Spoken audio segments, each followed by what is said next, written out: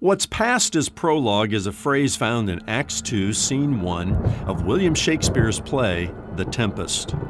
Characters in the play use the phrase to suggest that history sets the context for both the present and the future. Visit the National Archives building in Washington, D.C., and you will find the same phrase engraved in stone on the base of a statue called Future. The past as prologue to Israel's future might have been on Ezra's mind as he compiled the chronicles for the Jewish remnant who were returning to Jerusalem after the Babylonian captivity. It was time for God's people to rebuild their lives by returning to Jerusalem and prioritizing the worship of Yahweh. How is your past a prologue to your future? I'm Ron Jones, and this is Something Good.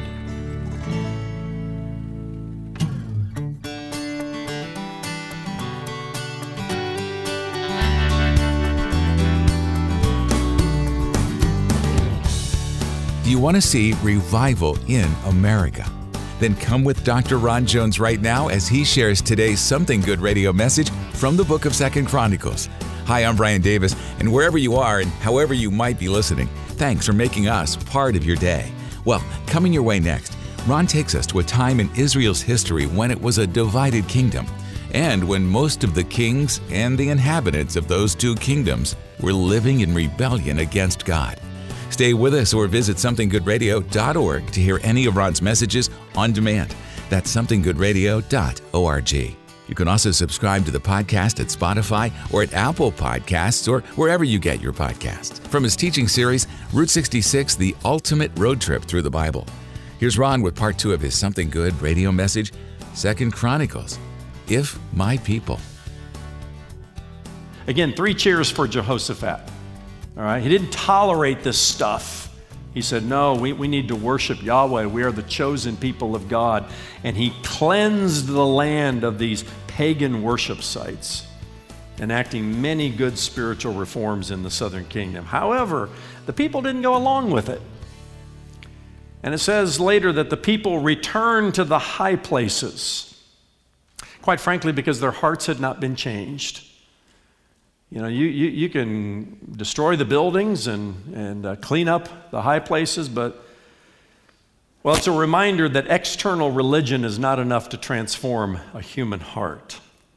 Jehoshaphat also, and this is one of the asterisks that you put by his name, he also wasn't very wise in the alliances that he formed.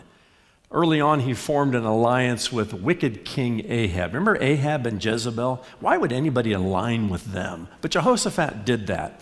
And then at the end of his 25-year reign, Jehoshaphat also allied with the wicked king of Israel, Ahaziah, I think it's pronounced.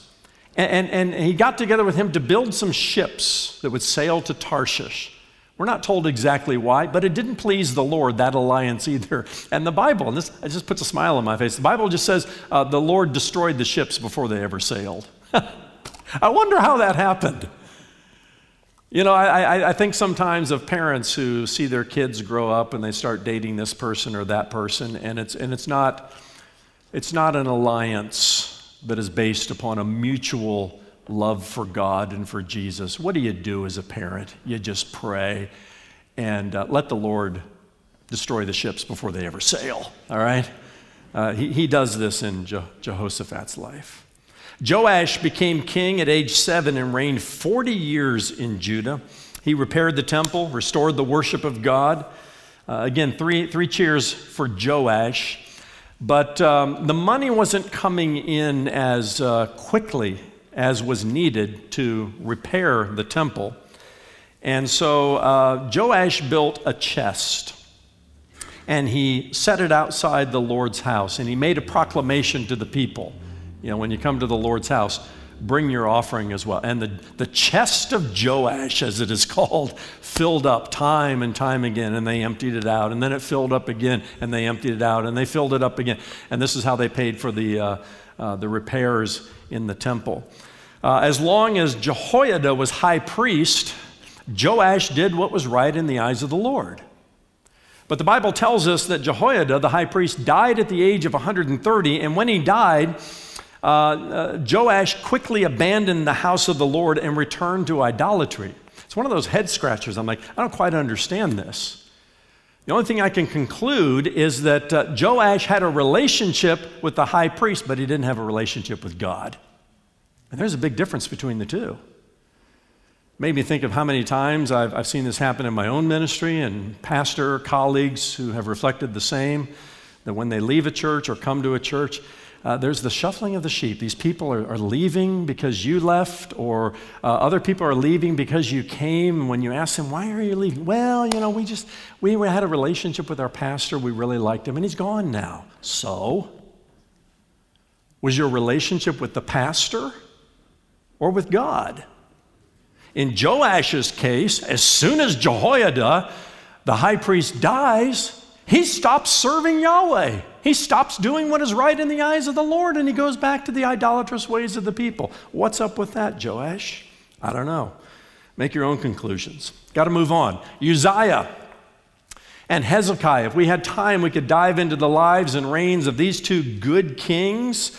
Hezekiah, for example, chapter 31 tells us, did what was good and right and faithful before the Lord his God, and every work that he undertook, he did with all his heart, and he prospered. Again, way to go, Hezekiah. There's a lot that we could dive into, but this is an overview of the book, and we don't have time to go there. One last king, this is Josiah. He was the best of the good kings. He assumed the throne at the age of 8, and he reigned for 31 years in Jerusalem. Now, when Josiah was a teenager and probably coming of age to actually begin to have control from the throne, one of his servants was cleaning up the temple. Every church I've ever served has some closets that, oh boy, they need to be cleaned up, some rooms. Well, the temple was just in disarray.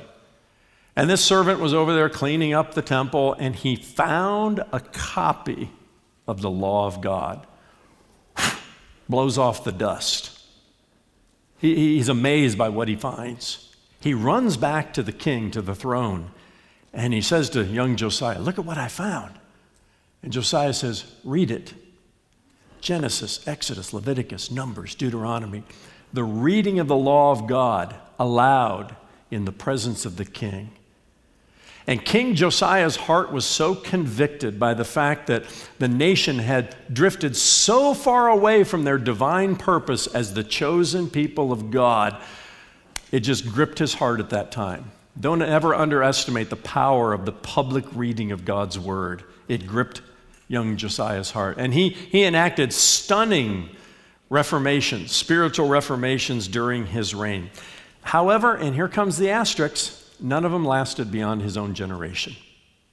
The next 3 or 4 generations of kings that came, and here again, we're in the southern kingdom in Judah, the Davidic dynasty, they're all descendants of David. The last 3 or 4 were all wicked kings following Josiah, and that's when the Lord said, enough is enough, and he sent the Babylonians, 586 BC. And they're taken into captivity. 2 Chronicles covers about 4.5 centuries of Old Testament history. The past is prologue. Remember that. Don't let anybody cancel your history. To understand your present, the way into the future, you got to connect to your past, the good, the bad, and the ugly of it.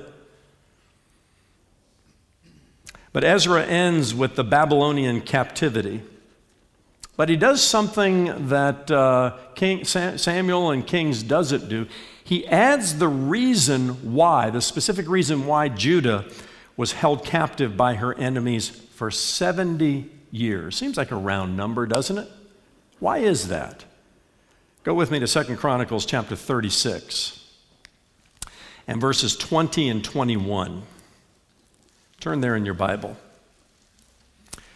It says of Nebuchadnezzar, king of the Babylonians, who were the superpower on the earth at that time, the Babylonian Empire, that he, Nebuchadnezzar, took into exile in Babylon those who had escaped from the sword, and they became servants to him and to his sons until the establishment of the kingdom of Persia. All right? Ultimately, the Medo-Persian Empire overtook the Babylonians. Okay, so Ezra is advancing the history here. until the establishment of the kingdom of Persia, to fulfill the word of the Lord by the mouth of Jeremiah. Jeremiah is one of the major prophets.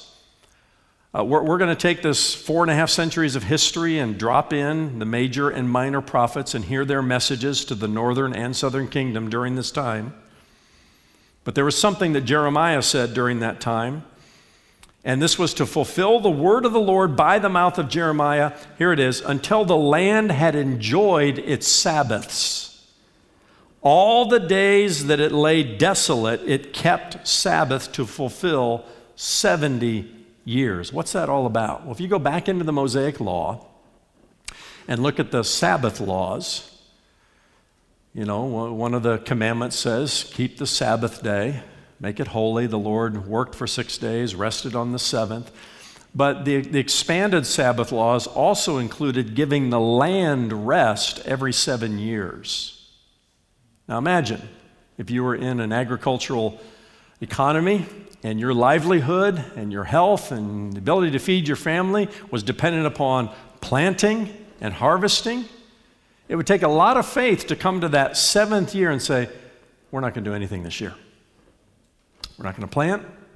We're not going to harvest. There'll be nothing coming in this year. We're going to trust God.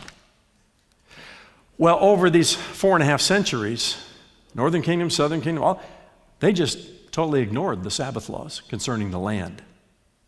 And eventually, God said, enough is enough. Why 70 years in captivity? Well, do the math. 490 years it was that they disobeyed the Sabbath laws. Divided by 7 is 70.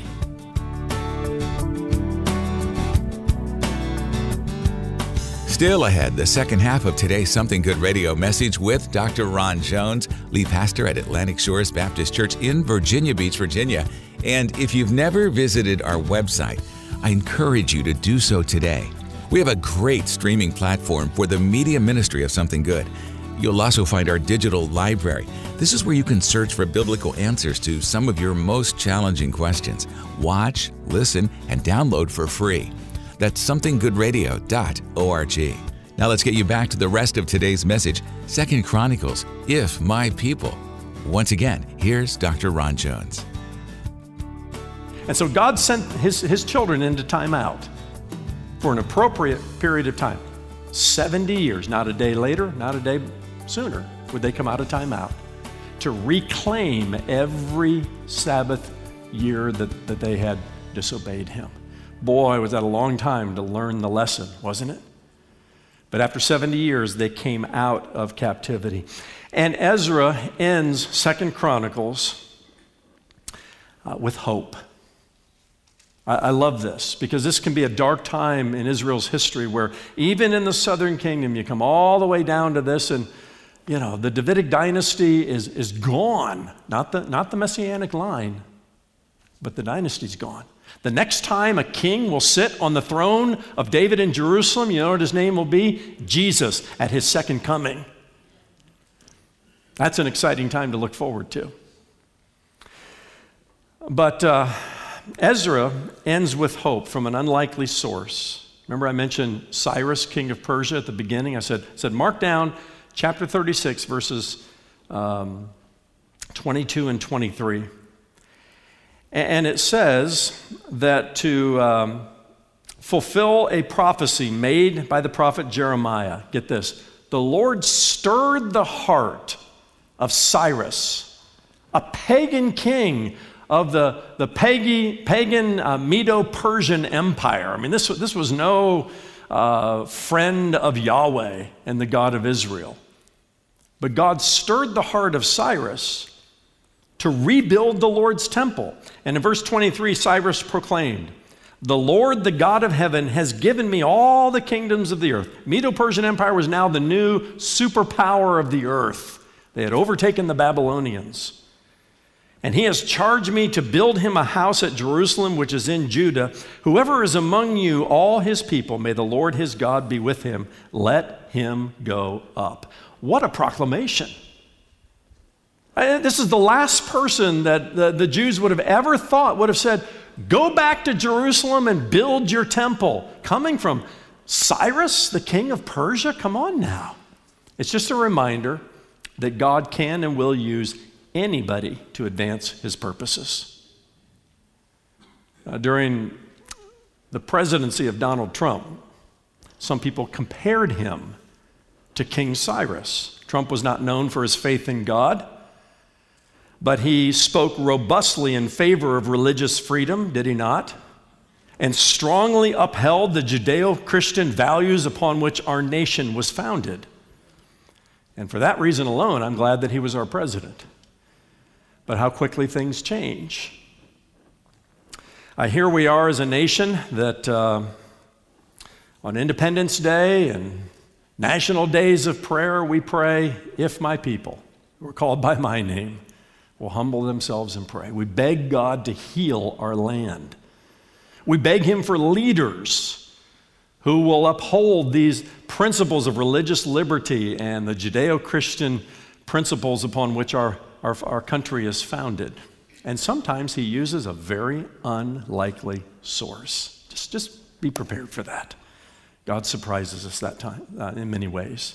And if America returns to God, Bible history gives us every reason to believe, based upon the character of God, not a covenant relationship that now where America has replaced Israel or anything like that, but based upon the character of God, we have every reason to believe from Bible history that God will bless his people and bless his nation.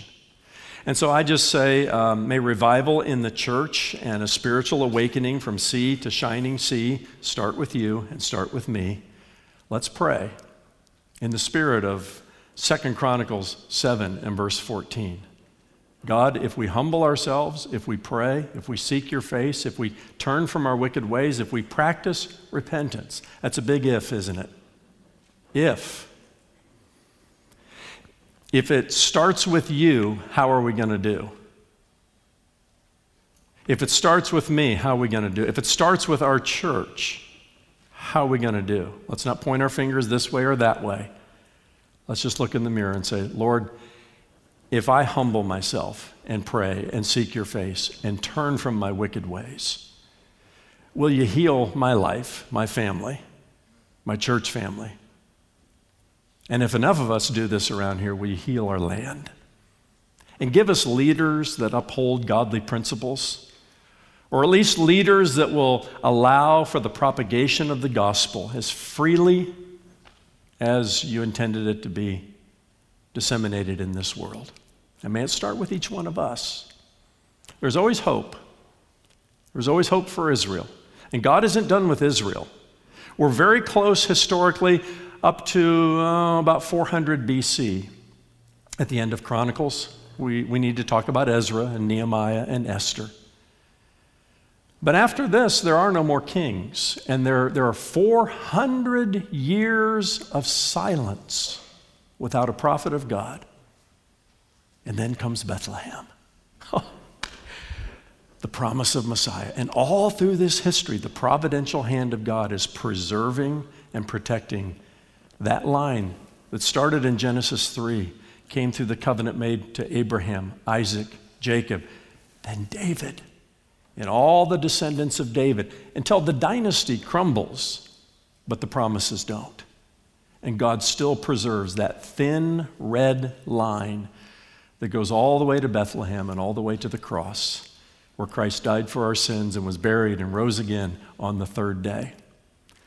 And we remember his death as we come to the Lord's table. But we remember his death until he comes, the Bible says. Because he's coming again. And when he comes, he will defeat his enemies and sit on David's throne and rule the world for 1,000 years before there is no more need for a temple.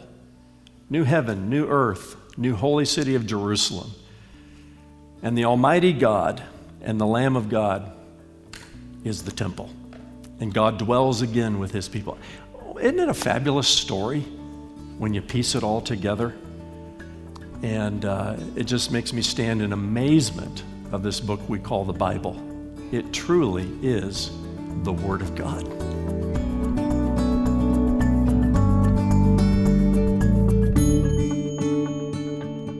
Thanks for stopping by for today's Something Good radio message. And Dr. Ron Jones joins me now. Ron, you talked about the idea of how the nation of Israel had a clear path to national healing right there in 2 Chronicles 7:14. And you also touched on the idea of our own nation's ability to find healing. Could you explore that idea a little further as we wrap things up here on Something Good Radio?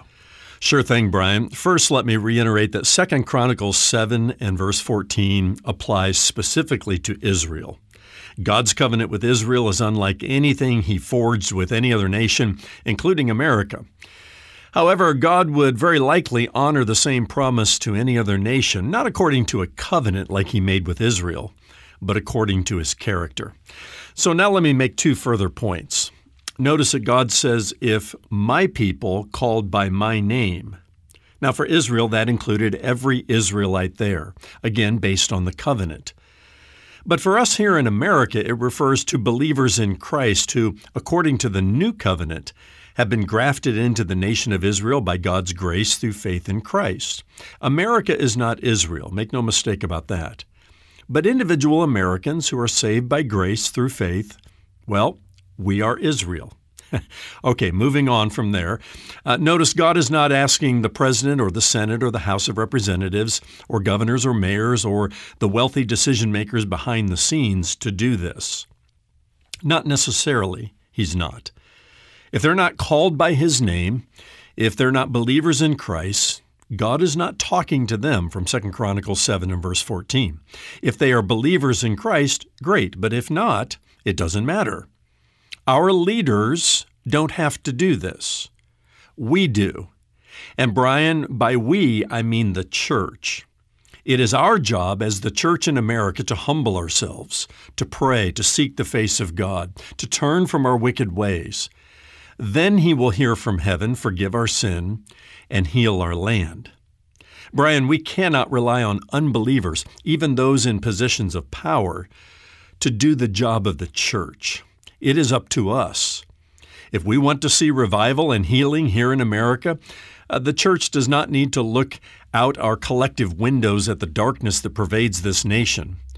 No, instead, we need to look in our collective mirrors and repent from our own sin. That's the key to national revival here in America. And I believe it can happen. The question is, will it? That's Dr. Ron Jones and some great final thoughts on the key to national revival here in America.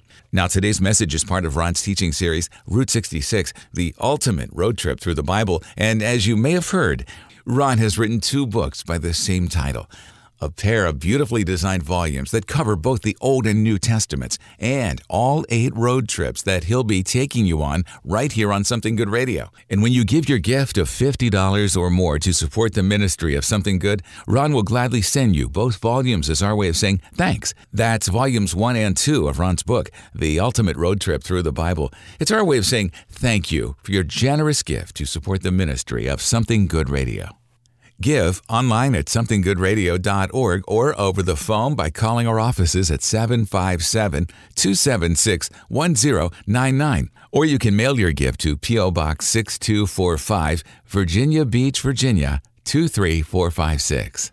Now, Ron, tomorrow you move ahead in your series, Route 66, the ultimate road trip through the Bible. So tell us a little about that message as we wrap up today's Something Good Radio broadcast. Brian, we now turn to the book of Ezra, written to the remnant of Jews who returned to Israel after the 70-year Babylonian captivity. Now think about this, Brian. When God delivered Israel from slavery in Egypt, he sent Moses, in effect, to break them out of prison. 2 million of them. Now this time around, every Israelite is in Babylon.